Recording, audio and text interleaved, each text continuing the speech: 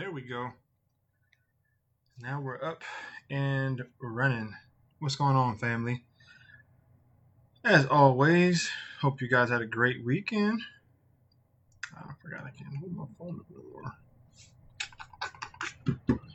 Hope you guys had a great weekend. Hope you're doing well. Hope you are excited about tonight. Opportunity to dive in a little bit and learn about God and His ways and what He wants or has for us. I see you on, Michelle. How you doing? Did you get those rails taken care of? Did you get it all squared away? The carpenter is here. That's it. I see my mom is on. Hey, Mom. How you doing? Good to see you, even though I can't see you. I need to set this phone up. Okay. Well, from what I can see, you're doing a great job. Let's see if I can use this. Doing a great job. This might work.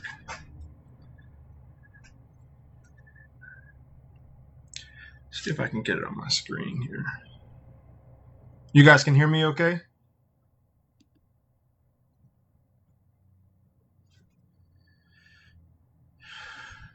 All right. Hey, Roxy. Good evening. Good to see you. Hope you had a good weekend. Okay, thank you.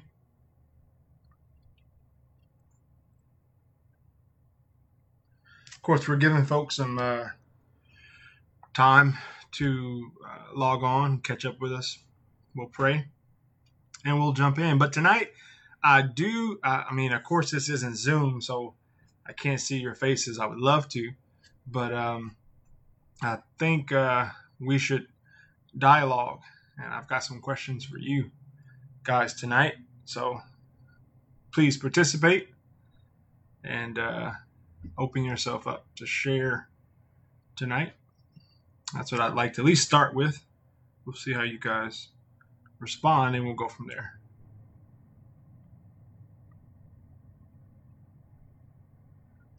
As they're waiting on people, Mom, your grandbaby ate some pears today, and she started grabbing the spoon, trying to put it in her mouth herself. But we're like, okay, we see this habit or sign of wanting to be independent.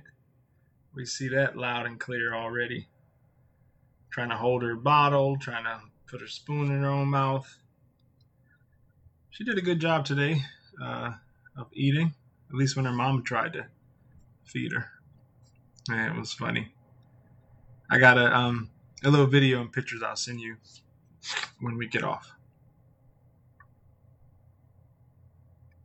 And it really was cool to see her begin to eat. My wife got some pears and boiled them down a little bit, and then pureed it, and we just tried to feed her with that.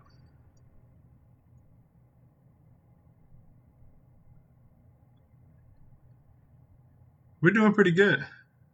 Yeah, we're doing pretty good.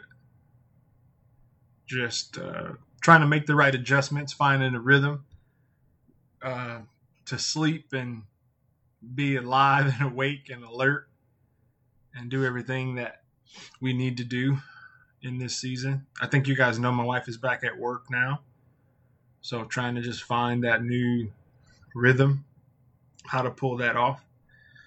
Some days are much tougher than others, but today was a good day.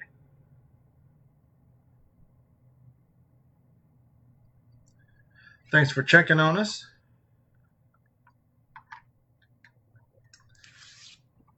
Hey, Mom, number 2. Good to see you as well. I was just telling everybody that I think Jay might have sent you some pictures, but your granddaughter started eating those pears. Today we got some new videos and pictures I'll send you after we get off tonight.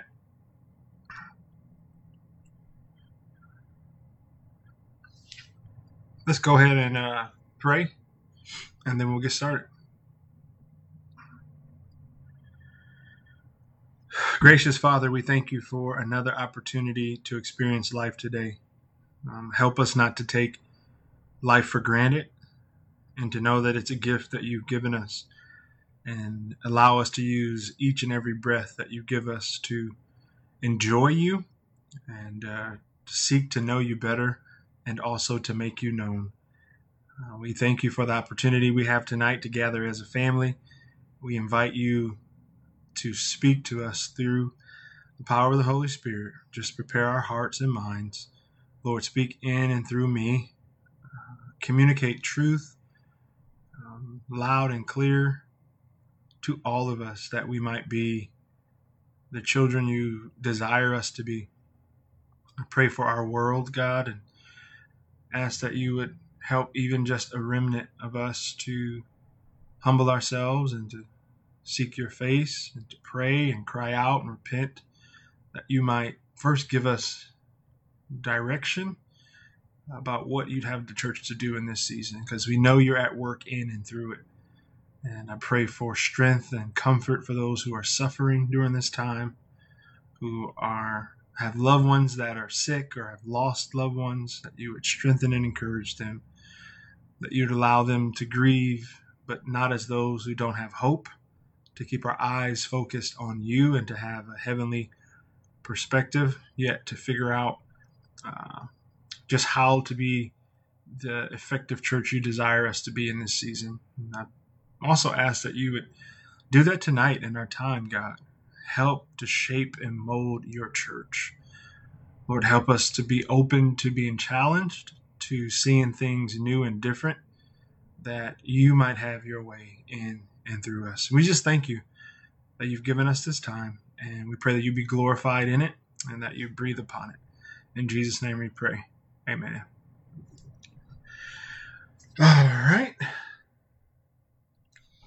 So what I want to do tonight is basically just have a discussion with you guys. I don't get to see your face, unfortunately, but you can see mine, and that's cool. But I would like for you to interact, to engage with me tonight, as I feel like God is calling for a little bit of a shift in what I'm doing here.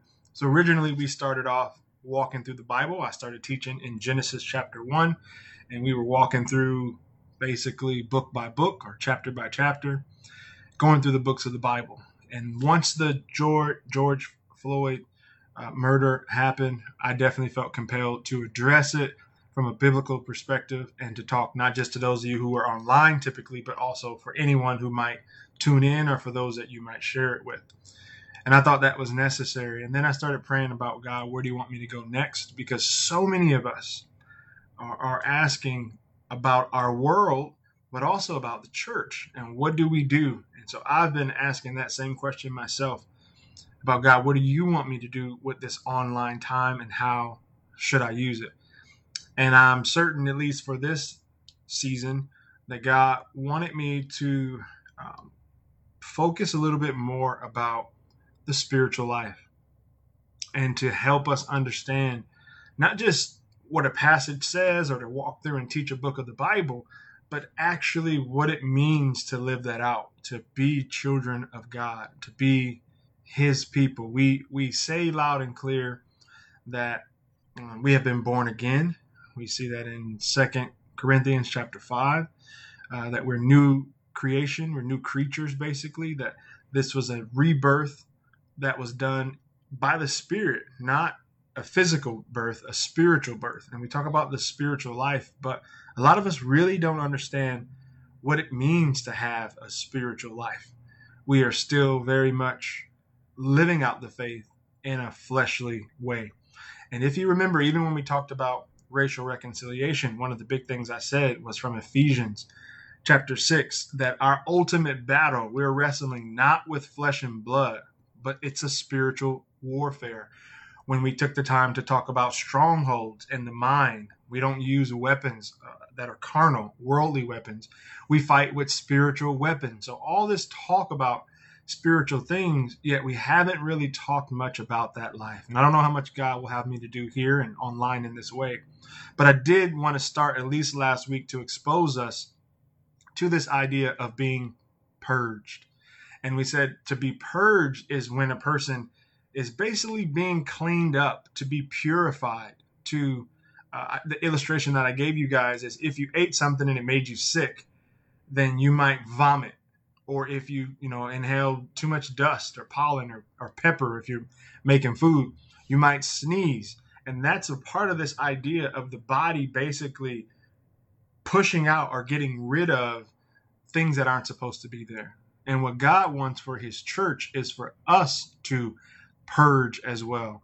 So we're to be cleaning up our lives. Now, everything that we're doing is empowered by the Holy Spirit, but we play this role where we are seeking and praying and asking God to search us, to show us who we are. If there's anything in us that's not like him, to remove it. And then we take the practical steps to clean up our lives or to purify that which is in us. That was all last week. If you remember, we talked about how there's scriptures in Old Testament and even New Testament where it says that Jesus' death on the cross was to purge us of our sins, to take the sin away from us, to take it out of us, and to remove it as far as the east is from the west, where God will remember our sins no more even. And so that really impacts us today, because if I had a coin, which I don't, maybe I'll have one Wednesday, a coin, this faith that we live is two-sided. On one side of that coin, it's Jesus's death, that God sent his son to atone for our sins. This idea that he would pay our penalty, that he would be our substitute. Even he would stand in our place and take our crime. So you're in the courtroom, the judge is getting ready to sentence you to the electric chair, and Jesus walks in, raises his hand and says, he did the crime. And you have to acknowledge or agree, yes, he did it. And then he takes your place. He dies in your place. Well, that's what Jesus does. That's one side of the coin, that he died for our sins, but then he resurrected. That's the other side of the coin. And not only did he resurrect, but his spirit now lives in me and you, which means he wants us to live new and resurrected lives. Okay, if you're in that courtroom, God took your punishment, Jesus took your punishment, he died. Now you walk out of that courtroom considered justified. You are now innocent, and now it's, well, what are you going to live like now? Are you going to go back and do what led you to the courtroom in the first place? Or will your life be new and different because you realize you've got a second chance or a new chance at life? Well, that's what Christianity is. On one end, it's Jesus as dying for our sins, and that gives us opportunity to be restored or reconciled, to have relationship with God. The other side of that coin is that we get to live a new life empowered by the Holy Spirit to be what God had originally created us to be. Let's not forget, when Jesus came, it was to redeem and restore everything that was broken in Genesis chapter 3. So God still has this idea of us being his children to reflect him in the world. And because of sin, we lost the ability to do that. Remember Moses, if you've been tracking with us, it said he told the people they needed a new heart, and God would have to pour out his spirit and even write his laws on their heart. Well, Jesus has come not to destroy the law or abolish it, but to fulfill it, to allow the purposes to now be possible in us. One of the great challenges that I hear with a lot of people is this idea of law and grace. And maybe I will go there tonight, depending on how you guys respond. I won't even go into that. What I want to do is basically ask you guys about what challenges did you maybe have, or questions with what I taught last Wednesday. Now, it's sometimes hard for us to remember what day it is, being quarantined. So if you don't remember, hey, I understand. Basically, I shared some of my story about my life change, about this purging experience that I had, how it changed my life and how I've been in ministry since that moment. And then I said, I think God is calling us as a church globally to purge, to remove these things that are in our lives, sin that hinder us. We said in 2 Timothy, there's a passage and it says, In a household, there are different type of utensils, just like you have in your household. There are nice china plates when you're having a party and people come over, and then there might be plastic or even paper plates and cups that are for everyday use. And the passage says that God has, wood, clay utensils that he uses for everyday use, and then he's got gold and silver that are for special occasions. And we can be gold and silver if our lives are pure, if we are actually purging and getting rid of the things in our lives. And I wanted us to know that this is a special moment that we're living in. We've never lived in a time like this. In fact, nobody on here or that has lived doing anything like this, with election year, the protests, the racial issues, the pandemic, the economic situation. There's so much going on. It's a special time that we're living in. I think we need to purge. But I want to hear from you. I've talked enough. I want to know if you have any questions or challenges that you had from what I taught last Wednesday. I would like to hear from you. More than, like I said, just teaching a book of the Bible or a passage. I want us to begin to dialogue and engage what it actually means to live this stuff out. So let me hear from you. What questions, challenges did you have from something that I might have shared last Wednesday?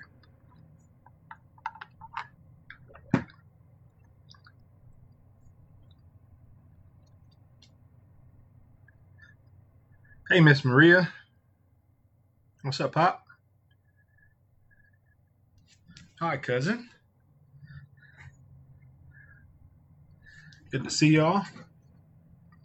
First question. You guys remember what I taught? I gave you Cliff Notes version to summarize what we talked about last Wednesday. Any questions? Any comments? Any challenges to what was taught on last Wednesday? If not, I do have a couple more questions I'd like to ask you guys.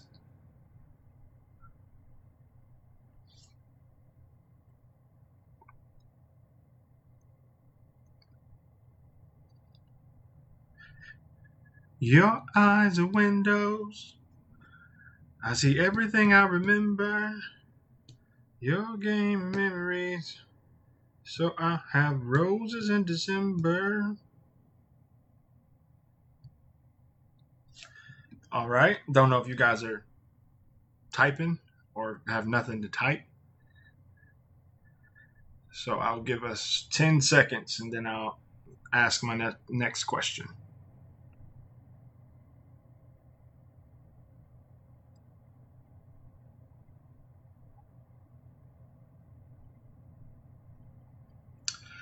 All right. Next question. Are you... Uh-oh. Okay. Next question is, are you... All right, we got something. To remove things we consider sin from our life, how do we know what to replace it with? That's a great question. So the question is, once you remove things we consider sin from our lives, how do we know what to replace it with? The reason why I think that is such a good question is because if you don't replace it with something, you're very likely to go back. So you always, the idea of repentance is a change of mind. You think differently about a thing, and it results in a change of behavior. So you're thinking one way and it's leading you, and then you change the way you think and you go in a direction. But as you're turning from something, you have to turn to something. So I can't necessarily give you I don't know what it is. Let me find it. I don't know exactly what it would be, but yeah. So what you're trying to do is, number one, you're praying about whatever the situation might be that needs to be removed. And then you're asking God to reveal it to you, or if you've already done that, to take it away, to help you to take that thing away.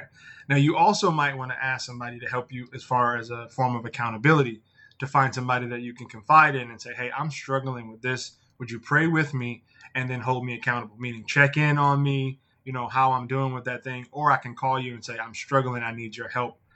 I'm about to do what I don't want to do. That's important. But the replacement because I don't, again, know exactly what it is you're trying to turn from that thing unto to God. Because what you will realize is it's always an issue of gospel repentance. Gospel repentance means there is something I'm believing about what I'm pursuing in place of God. It's an idol in one sense or another. There's something we believe that this thing is going to satisfy, gratify, provide that God can't or hasn't. That's the reason why we indulge in different sin. We think I'm going to be better. I'm going to feel better. I'm going to, the lust of the eyes, the lust of the flesh, and the pride of life. One of those things. And we pursue that thinking that God can't do it, or at least he hasn't yet, and we're tired of waiting.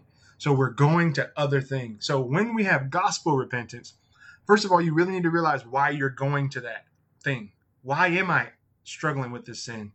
And then you have to repent of that belief.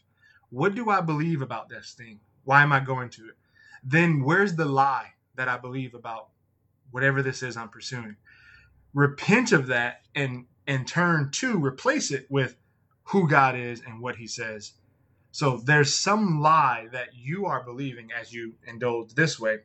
You have to figure that out, whether with help and through prayer, and then repent of that lie you're believing. Because what we believe determines how we behave. So there's something we're believing. We repent of that and replace it with gospel truth. Whatever that situation is. Not knowing the details, that's how I would respond to that. Great question. I'm trying to text. Your mouth isn't moving. I hear you. That's something that probably on your end. I wasn't here last Wednesday, but I know I need to purge some stuff. Amen.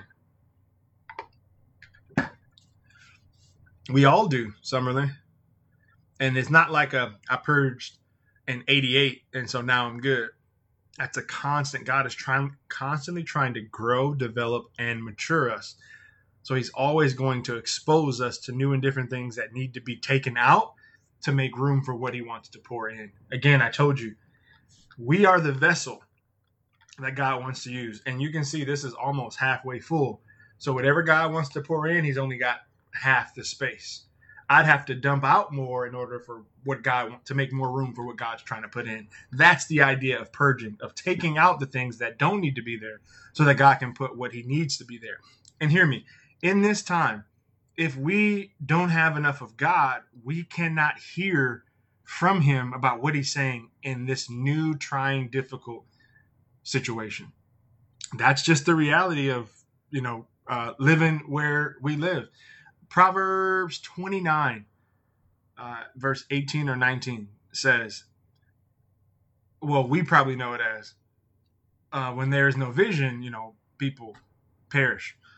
But a better translation of that verse would be, when there is no divine revelation, people cast off restraint.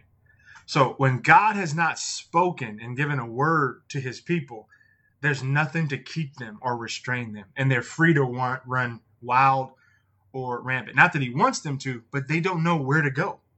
So they're doing anything. And when the foundation is shaken, which is why we started this whole teaching, because of the foundation, when the foundations are shaken and we have not heard what thus says the Lord, then everybody is scrambling to figure out what they should do. We have to humble ourselves, right? And pray and seek his face and repent, and then God will respond.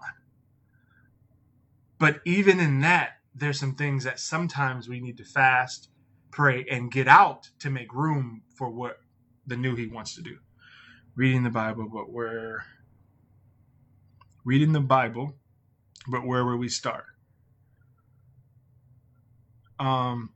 Simeon, I'm not sure what you're saying about that. In general or to your situation? Respond and let me know. My biggest thing is sharing about him to strangers. So are you saying that you are afraid to talk about him or to share him with strangers? I think that's what you're saying. Before I respond, just let me know if that's exactly what you're saying. How do you know you are believing the right things? Great question. The way you determine if you're Believing the right things is whatever you're believing must align with this. If it doesn't align with this, or it's not in agreement, or you can't find it here, then it's not right. So even if I'm teaching something that I cannot show you biblically, then say, hey, Pastor T, I think that was a unique, interesting teaching you said. Where can I find that in the scriptures? Or where is there biblical support for that? So that's the way you know. The things that you're believing, we have a faith that's basically been passed down to us. While it's personal, we want to have an intimate relationship and to know Jesus. And there's two Greek words for know. And one of them is like a cognitive head knowledge, and the other one is an intimate personal relationship. Well, we want to personally know him in the same way that I said. Many people know President Trump, but they never met him. And if he were to see them, he would say, "Depart from me, I don't know you." And we don't want that with Jesus. We don't want Jesus to say, "Yeah, you knew all this information about me, but you never actually met me." So that's important, that we're seeking to know him. And we can pray and ask God that we want to know him more. We want to be closer to him. He wants to be closer to us than we want to be closer to him. So his desire is that we would be intimate. That's why he sent Jesus, so that we can restore a relationship. He wants to know us, absolutely, and seek him, and he will answer. Yes, because some bad things feel right. Yeah, that's true. Some bad things do feel right, and they feel right to our flesh. Here's what that means. Oh my, I don't even know where to start. Like, if I'm dealing with my wife, there are times when I just want to be right. And it feels right to be right. And I want to either prove myself or shut her down or do something to show that I'm right. You know why? It feels good to be right. But I could do that at her expense, where I might hurt her feelings. I might disrespect her. I might be rude to her. And so while it might feel good to me because I'm right, I'm wrong because I just hurt the person I've become one with. And it's actually going to damage my intimate relationship with her. And it dishonors God at the end of the day. So while it might feel right to my flesh, as soon as I do it, say it, whatever it is, then I'm going to feel convicted because I knew it was wrong. So the goal is to not give in to our fleshly desires, but to surrender to our spirit. Bible tells us there's this constant battle between the spirit and the flesh, and the two are always against each other, and they always will be against each other, and they're constantly fighting. It's just like two dogs that are fighting each other, like dog fights. And which one wins is the one that you feed the most, the bigger, stronger one. If you are feeding your spirit through prayer, fasting, reading the word, fellowship, worship, all these things, then it will be strong enough to fight the desires of the flesh. If you're not feeding your spirit and you're only feeding your flesh, meaning everything almost in the world is constantly feeding our flesh, no wonder we're not strong enough. This is why I'm talking about purging, to remove the things inside of us to make more room for God and things of God in our lives. Amen. Hey, Ben, good to see you. I know reading the Bible is a good way to go when we turn from sin, but where should we start? Reading. Well, man, that's a good question. It's a challenging one because I know you personally. Maybe we can talk offline and I can give you some places to start that's more tailored toward your situation. Because that's the thing about it. The Bible is speaking to all these issues in life. Most of us, of course, don't know where to find them. A lot of people don't know, at least. But there's resources out there. There's ways I could help you to figure that out and even share with you myself.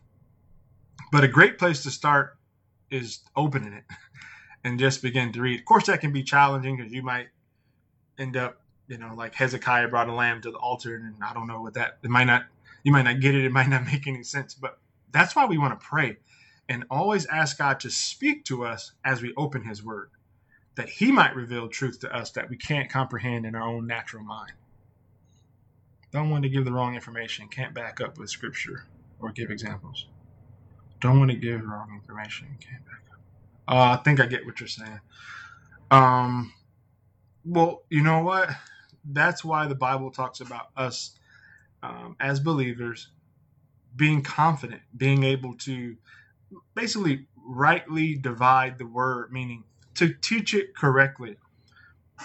Now, we've got a big book, 66 books, all this stuff in there. The truth is, what you really need to know and understand for all of us is the gospel. Here's the situation. There's bad news and good news.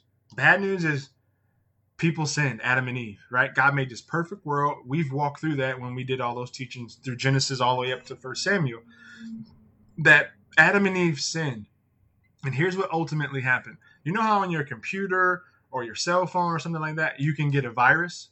When Adam and Eve sinned, it's like they got a virus. This thing called sin became this virus that was downloaded and hardwired into every single human so that we malfunction. We cannot be or do exactly what God wants from us because of that virus called sin.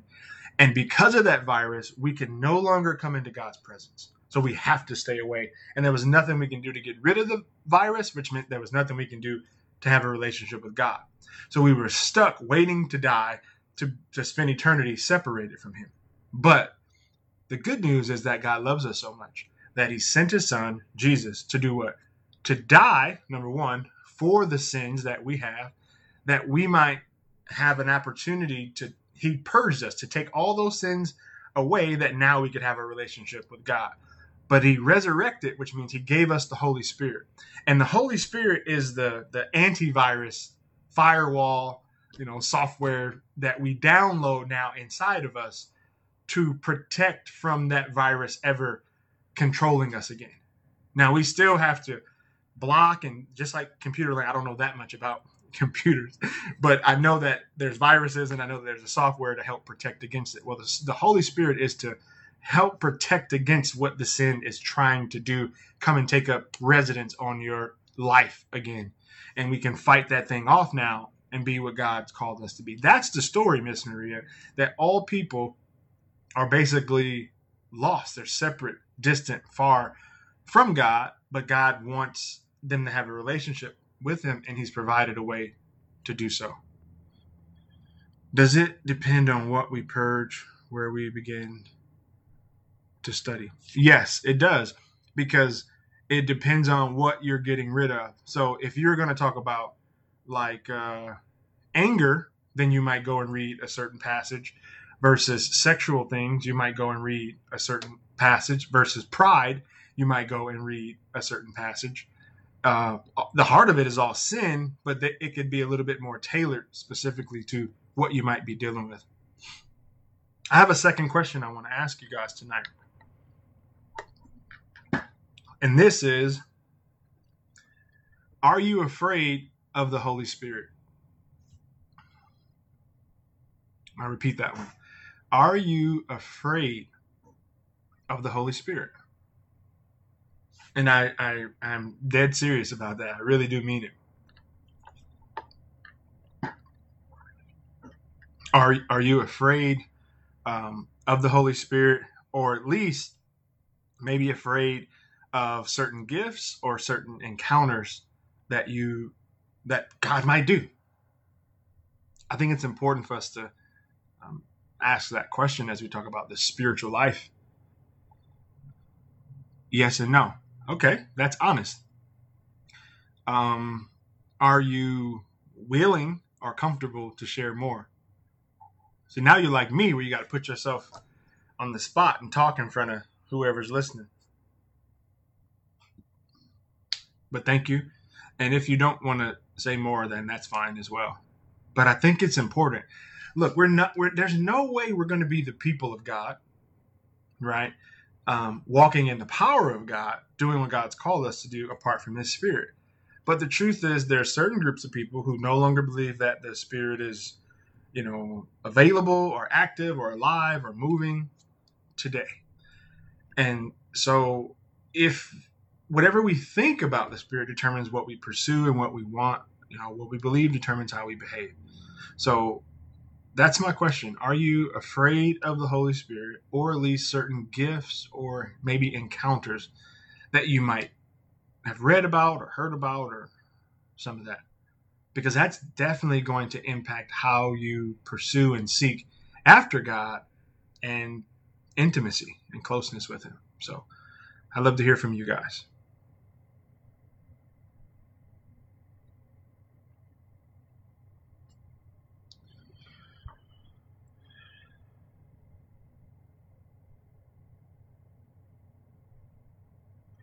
I want to feel the presence at all times, but don't want to lose control, like I see, not knowing if it's true or not, what they're doing.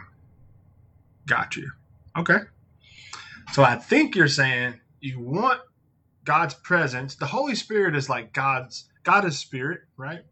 And the Holy Spirit is like God's personal presence. He's his own person, but he comes to live and dwell inside of us. And so you're saying, I want him to do that, which if you have believed the gospel, the moment you believe, the Spirit is there. But you want to know he's there and encounter him? Absolutely, you should. But you're saying you don't want to lose control and look like what you've basically seen, people who are out of control. Totally understand that as well. Now, again, this is why Scripture is so important, because you don't want to base your biblical beliefs, your foundations about the Holy Spirit on what you've seen or are questioning to be true. Because you said, is it even true? You don't even know if it's true or real or whatever. So rather than thinking about something you've seen on TV or an encounter you saw at a church or something you heard about in regards to the Holy Spirit, the Scripture actually is the best place for us to understand what the Holy Spirit is about and what role he plays in our lives. When you go back and read the Bible, do you see situations where the Holy Spirit comes and then people are behaving like what you have seen or heard about for their lives? Is that what happens? People just totally lose control? Is that what you see in the Scripture, or what is it that you see in the Scripture? That's a great place to start, is to begin to read and see what you see through the lens of Scripture. I don't think I'm afraid. Amen. Are you then seeking and pursuing more of God and comfortable purging that God might have his way in and through you? Miss Maria, that's a question in response to your post. People don't lose control to the Holy Spirit in the Bible, right? Can't think of a verse where that happens. Well, that's exactly what I'm saying. So if we've allowed experience, TV, or something somebody's told us to shape what the Scripture says, now we've got a challenge. Now we definitely have that challenge. When we read the Bible, we see, like what you're saying, Ricardo, that there doesn't seem to be any stories where people just lose control and now they're robots and they don't know what they're doing and they have lost all control. So again, we can experience is important. I think that almost like a tricycle, that there is the Word of God, right? And when we develop our theology, there's a history, because we as a church, historically, truth has been passed down, even our doctrines. And then there is experience. And all of those play a role in how we understand God. And they're aligning together. For example, Paul, who he understood the Bible, or at least the Old Testament Scripture, and doctrine, things that were passed down to him. But he had an encounter where he met Jesus on the road to Damascus. And now it challenged how these things all work together. Peter had the same thing. When God came and met him and Cornelius and the sheep, he's like, okay, how does this fit with what I know and what has been passed down to me? How does all of this work together? And then they all begin to see how, this is what God ultimately was up to. That's, I think, very important for us to understand. And none of them are the only way that works, because even as Protestants today, clearly the way the church was in the 1400s changed in the 1500s from Catholic universal to Protestant. And that's because I think that's what happens when we are true to seeking God's word and scripture and praying about what he's up to. And in a lot of ways, the landscape of our church is changing even now. We're just living in it. We're not able to look back at history. We're right in the midst of it. Yes, and when I do read it, it convicts me. But if I say anything to others, I feel like I'm attacking. Well, it's not necessarily for you to say or do anything to anybody else. It's for you to deal with it with you first. Before you deal, with the speck in your neighbor's eye, we've got to deal with the plank in our own. So you have to have a better foundation and be more firm on where you stand with it before you even speak anything to anybody else, unless you're inviting somebody in to journey with you and not necessarily for correction. Were the disciples in control on the day of Pentecost? I don't think so. I don't think they were in control of what they were saying by any means. No, not at all. That's the main verse I thought about, but I think we're talking about, based on Nadine's response, people living a life where they don't have control. The Holy Spirit comes and they're now robots. I think the disciples definitely knew that they were prophesying, they were praising, they were, speaking in other tongues. I don't think they necessarily said, I want to do this. The Holy Spirit came and did that, but I think they were very aware. They weren't unaware of what was happening. I feel like because of my sins, who am I to say anything, even though I know what is being done is wrong? No, I think that's a different situation. Because of my sins, none of us are without sin. So in that case, you'd never be able to say anything about anything. I think you just have to ask yourself, where is it coming from? Is it for that person's benefit and good, or is it for your own? It makes my flesh feel better to correct or prove that I'm right. And if it's for their benefit and it's not about you or being right or anything like that, then you do that in love. And whatever you say it graciously, and you say that in love. We speak the truth in love. The early church had some pretty awesome power encounters. Philip was picked up and moved from one place to another by the Spirit. Absolutely. And I'm, Jonathan, I'm praying that we would be a people today that would be so open to God doing whatever he wants that we would see God move in some amazing ways. I've spent time teaching in Ethiopia and some other parts of the world where, there are spiritual encounters that not even just what I've seen and experienced, even today in different religions like Muslims and all that, who are having visions and supernatural encounters, who are coming to Jesus like crazy in droves. Some things that, even in the West we say is impossible. I'm sorry. Some things we don't believe in. One of the things that Jesus says is that a house divided against itself cannot stand. And so if Satan is giving, a Muslim, for example, a vision about Jesus, and then they convert and become Christian, I'm not sure how he's going to build his kingdom if he's fighting against himself that way. That's the idea that I have. But I think we're living in a time where, it's always been true, but unlike any other time in any of our lives, I think the church, first of all, has to be able to hear from God, to know what he's saying. It's harder to hear from him when our lives are not cleaned. Now, that's a challenging concept. I'm not talking about works, because in the eyes of God, if we have believed the gospel, he sees us as clean.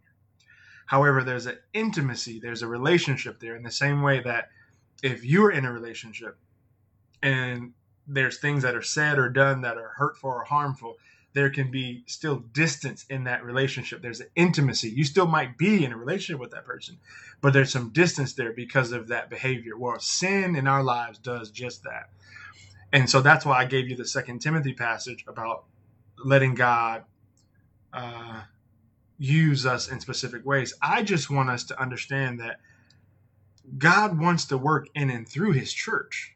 And that happens through the Holy Spirit. That's a powerful thing that we need. Acts 1:8 tells us that when the Holy Spirit comes, we will receive power to do what God's calling us to do. But if we are afraid of the Holy Spirit or that power, or we're unwilling to purge or give up or remove things in our lives, then we won't see God move the way I think he wants to. That's the whole purpose of all of what I'm doing today. Darren, what's going on, bro? Good to see you. Hope you're doing well, man. I'm having trouble hearing him clearly lately. I know that I have to ask him to reveal any sin in my life that is blocking my prayers. What if I do that, but I don't get any answer? Does it mean that it is sin that is blocking prayers with him simply telling me to wait? Okay, Summerlin, thank you for being so honest and vulnerable. So let me back up. Jesus has dealt with our sin. Okay. Jesus came to die for every sin that you committed in the past, in the present, and in the future.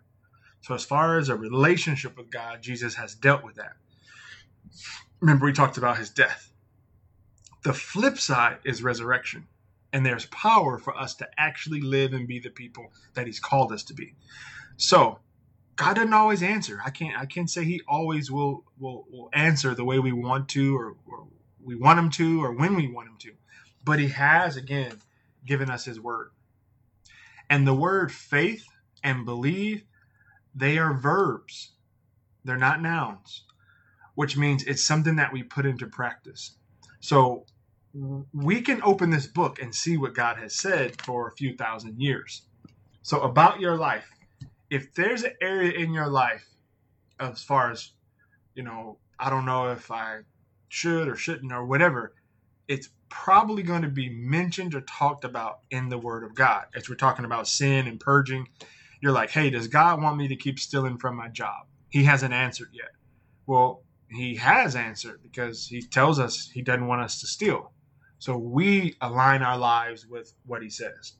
Or I'm really anxious right now because of this pandemic. Well, he doesn't want us to be anxious. He says to trust him. So that's what I mean by he speaks and gives answers. Now, it's not just so easy. It's hard to actually trust and believe in what he's saying, but that's what it is on us. And we ask God to help us. And a part of us having faith is the patience that we talked about recently. Trusting what God says in his word, his promises, and his person, who he is, his character, and his power to fulfill or bring about what he's actually said.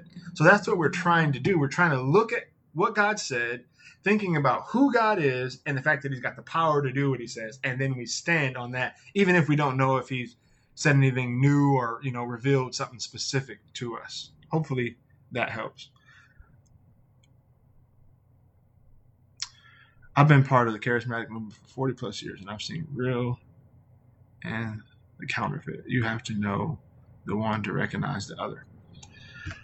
I mean, that's why, your life and your experiences are such a blessing to so many of us, that you could play such a vital role in helping the church, because so many, as I'm sure you know, have seen those counterfeits and then they are afraid.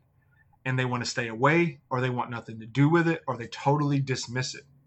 Rather than having somebody like you acknowledge, hey, yes, there are counterfeits, there are fakes and phonies and frauds and this, that, and the other, but we don't dismiss what the Word of God says because some people have chosen to abuse or abandon or this, that, and the other. That's why the Bible tells us, hey, some people are going to preach for their own profit, their own gain, their own benefit, their own following. But we don't say, we're done listening to preachers because of that. No, we seek to learn the truth so that we can spot out the fakes and phony versus the true and the real. At least that's what the desire should be. One more question. And that is, are you afraid of what your life will look like if you totally surrender to God? Are you afraid if you just said, God, okay, I'm not getting in the passenger seat, I'm getting in the back seat, I'm getting in the trunk. Are you afraid? Or what prevents you from totally letting God take the wheel?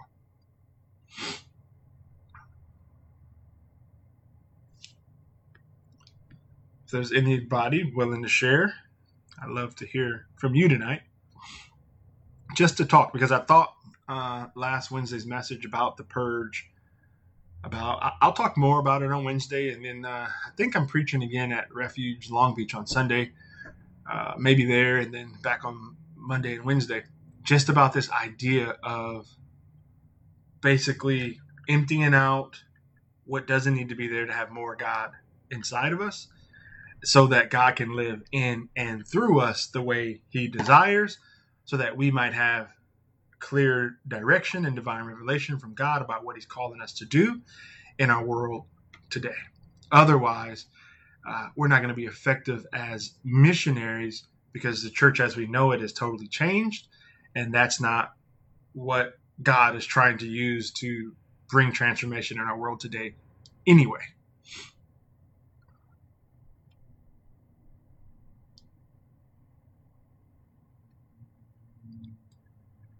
So, again, what are you afraid of?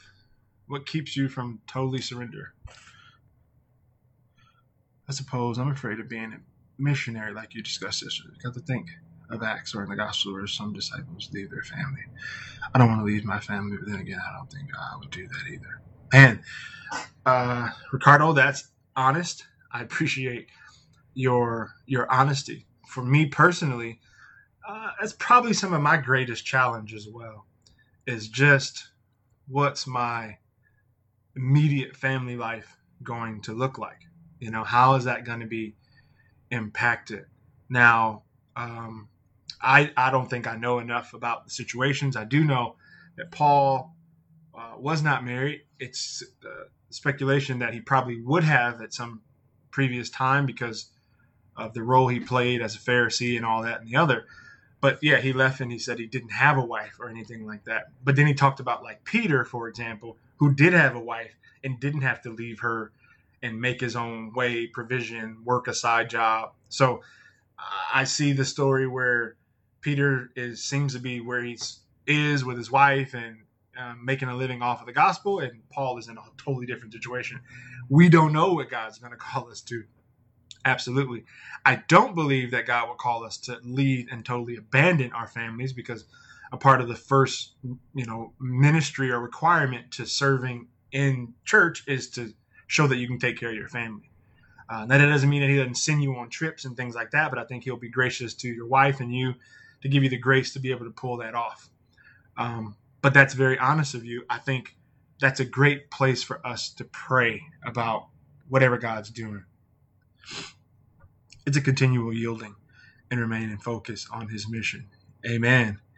Yeah. Well, one of the things I think that COVID has done is it's really slowed down a lot of people's worlds and lives. Doesn't mean that they begin to focus on Jesus, but at least it's removed a lot of the potential distractions. I had a conversation with a pastor today who shared about a lot of people that have wrestled with anxiety really, really bad are seemingly doing better during this time. And then people who never had anxiety are beginning to wrestle with it today, just because those folks feel like they can be a little bit more focused and locked in and not so much going on in the old world. I don't even know what to call it. So I think there's something big there as well. I'm not afraid, but what's keeping me? I don't know. That's honest.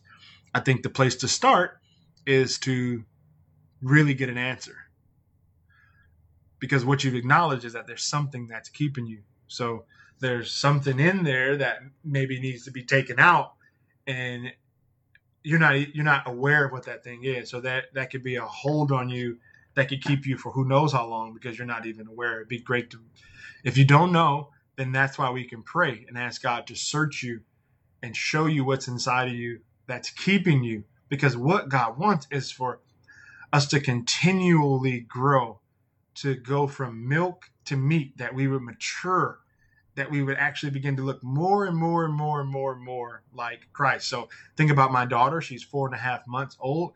Just imagine if she stayed 4.5 months old and didn't continue to grow and develop. Well, something would be wrong. The goal is for her to actually get to the point where she would reproduce on her own. And the same is true for us, that we would get to the point that we would make disciples, that we would reproduce and be fruitful in our lives. My fear, that my desires don't align with his desires for me. Okay, Summerlin, you've had a very similar theme tonight, and I want to really free you. Spending time reading the Bible, what it's going to do is going to show you and reveal to you God's heart. That's the first thing. So you'll be able to see more of what his heart is and what his desires are. And what you do when you read the scriptures is you try to align yourself. You see, do I think the way he thinks? He says, forgive your enemies, love your enemies. Do I think that way? Well, I don't, naturally. I know that.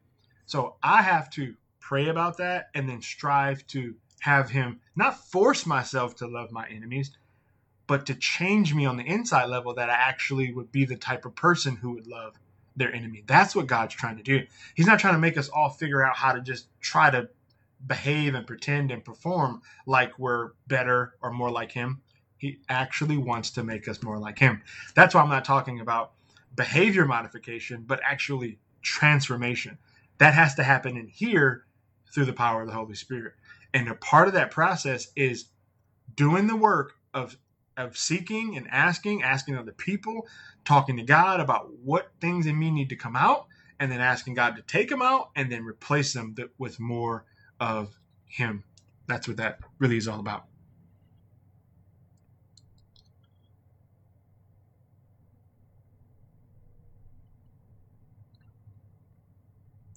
Philip did have a family, I think some daughters, and probably still did God's work with his family. I think it's a nice.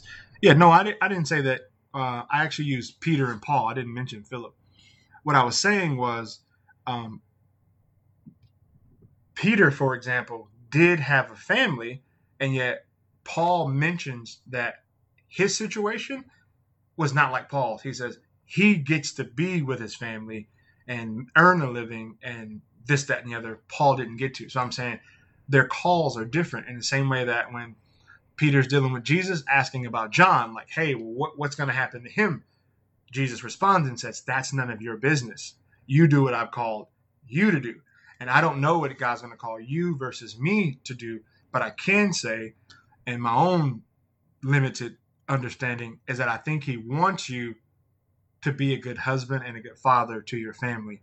So I think he'd either call your family with you, I can stand firmly on that, or give you grace to separate while you go on a trip and come back. But I would say for sure, he's not calling you to abandon and leave your family to go serve God. I would not find any biblical support for anything like that.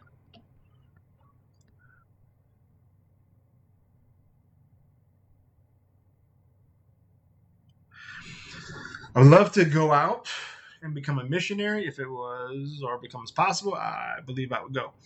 Okay. That's great. But God wants you to go right now where you are. Missionary is not about going a far distance away. It's about living missionally right where you are. So you live as a missionary in your neighborhood, at your job, with your friends and family, where we are the temple of God, where the Holy Spirit dwells. We tabernacle wherever we are and set up the presence of God wherever we go. And we come heralding the good news. We are like an apostle is a sent one.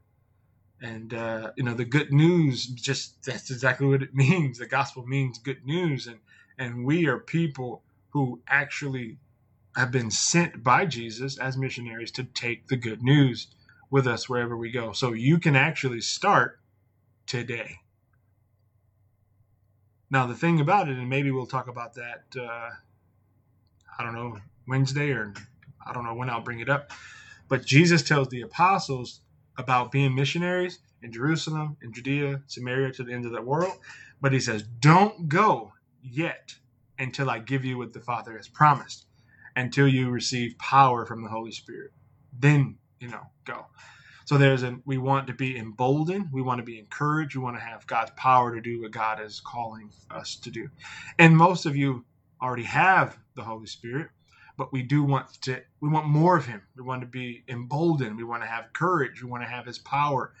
We want to have the fruits and the gifts of the Spirit present in our lives that we could go and accomplish what God's called us to. I have concerns, not really fear, that I will make decisions that are not in line with his desires. I just keep working on my relationship with him so he will give me that moment, I do know. And that's a great place. When Jesus called the disciples, the first call, our ultimate call is not to ministry, but to intimacy.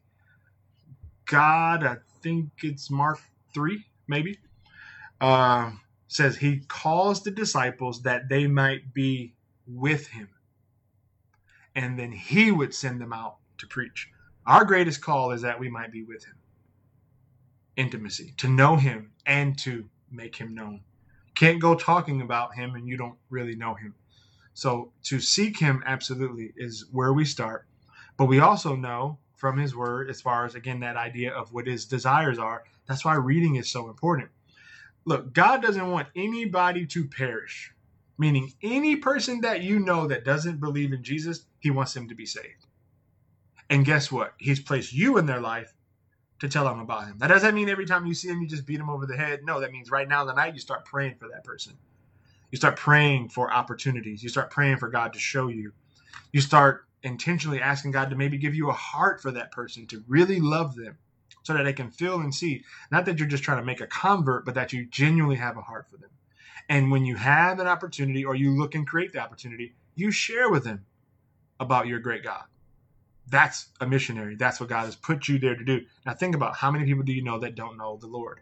If you feel like you don't know any, then you need to expand your circles and find some folks. Have God pray and lead you to where he'd have you to go. I've been reading daily prior to COVID, but now I read more.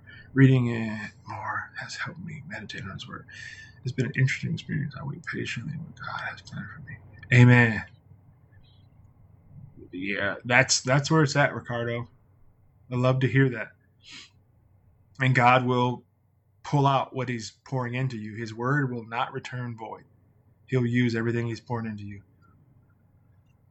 Hoping that following him would be eternal life. The journey he would take me through is a scary thing. I have to let go of what I believe I control. Ooh, that's a big one. That's a big one. Here's help. Pandemic. None of us control anything. No, it's easier said than done, but this is a great reminder that we are not in control. And yes, it could be scary. I don't deny that. But he's promised to be with us and to never leave us nor forsake us. And that in his presence, there's a fullness of joy.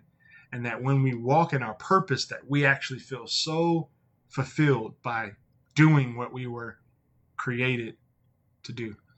Just thought I'd share that with you. Well, God, I thank you.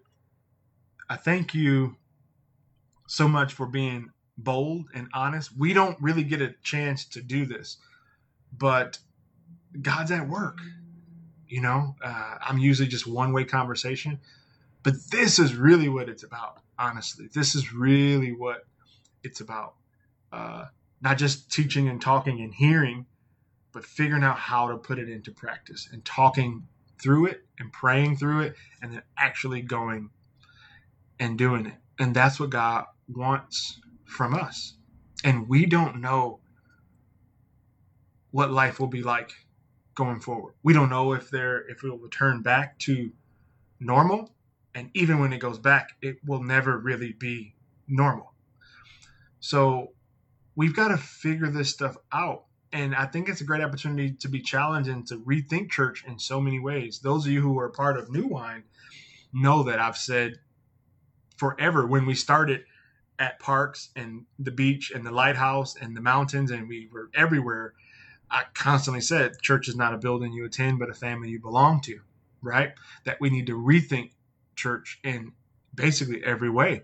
Because when I read the scriptures, that's just the way in which I think God is saying. I'm not opposed to having a building or gathering, or there's absolutely nothing wrong with that.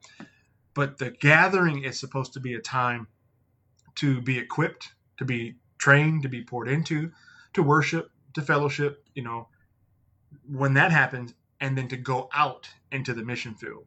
That wherever you live, wherever you work, wherever you whatever, that you're on mission there, that you are the hands and feet of God wherever God has sent you. And we need to be learning that, how to do that. And to do that is scary, and it requires Holy Spirit power and prayer and support and community. And I think that, that's kind of where I feel God leading me to talk to with you tonight. And that's why we're doing what we're doing tonight. Well, I feel like I don't know where God's going to lead, but we'll be back Wednesday night to talk and walk through the scriptures. I just wanted to hear, what are your fears? What are your concerns? What's keeping you? What's holding you back, so that you can voice them? And now, as we close tonight, you can take them to God. You can say, God, show me. I'm not sure what it is. Or God, I know it's this. Would you help me? And maybe reach out to somebody and have a partner to be praying with you and to help you. And in areas like Miss Maria, you shared about being afraid to share, ask God to give you boldness. When go and read through the book of Acts, they do the same thing. They pray, God, give us. They already had the Spirit, but they're still praying for more and for more boldness and for more courage to be used by God. If we're going to move as a church here in America in any way, we're going to need to be empowered by God's Spirit. There's just no other way. Bible tells us, not by strength nor by might, but by my Spirit. Jesus says, apart from me, you can do nothing. That's just the reality of being his children. Well, thanks, guys, for tonight. I pray that you would sincerely go before God and ask him to search you, to reveal to you, to give you courage, boldness, to show you, to whatever you posted and shared tonight. You've got something great to pray about with God. And I promise you, he's right there waiting and longing, wanting to help you in the process and in the journey. And let's just let him have his way. We can read the scriptures and know he's a God that can be trusted. He knows better than we know. He has all knowledge, all power. We don't. So we can trust our lives in his hands, that he's going to make everything work out for his glory and our good. Even if we can't see it, that's what he's up to, because he loves us. And if he has given up his son, what else won't he do to work out the good things for us in our lives? That's the God that we serve. Let's pray. Father, I thank you so much for an opportunity to sit and hear from my brothers and sisters tonight, to see how they are processing so much of what we cover. And Lord, I heard the number of people who don't feel like they know your will.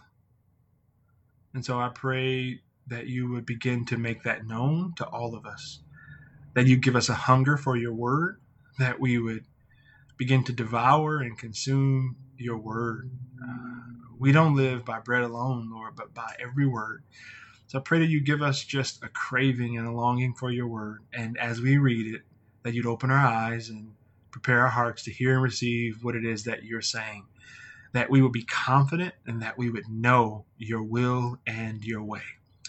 Also pray that you would pour out your Spirit on us, God, that we would have more of you inside of us, that we would surrender our lives and to let you live in and through us, that we would be your vessel, that you would have your way. I pray against fear and those who are afraid, all of us, Lord, whatever is keeping us from fully surrendering, would we know that you're a God who can be trusted, and that you're not trying to harm us or hurt us. Even that form of thinking, Lord, will we repent of that and to know that you are good. You are a good, good Father. It is who you are, and that we would rest and trust you, and that you take us on a journey showing us just what you're up to. Lord, thank you for those who were honest and vulnerable tonight. I pray that you would honor that, and I pray that you would continue to build and shape our time of gathering, that we would be your church, that you'd help us to continue to get to know you and to make you known, and that our lives would bring glory and honor to your name. Would you watch over us, keep and protect us until we gather again on Wednesday? It's in Jesus' name we pray. Amen. Well, God bless you guys, family. Thanks for hanging out with me tonight and being honest and being vulnerable and transparent and sharing what's going on in your world. I'll be praying for you guys as well. Pray for me. And of course, I'll see you back on Wednesday, same time. And we'll continue this journey of purge and what God's up to. Again, I think this is much bigger than we even know. And if we would put ourselves in that position, opening ourselves up to be cleansed, that God would use us in a special way during this season. God bless you guys, and I will see you on Wednesday. Have a good night.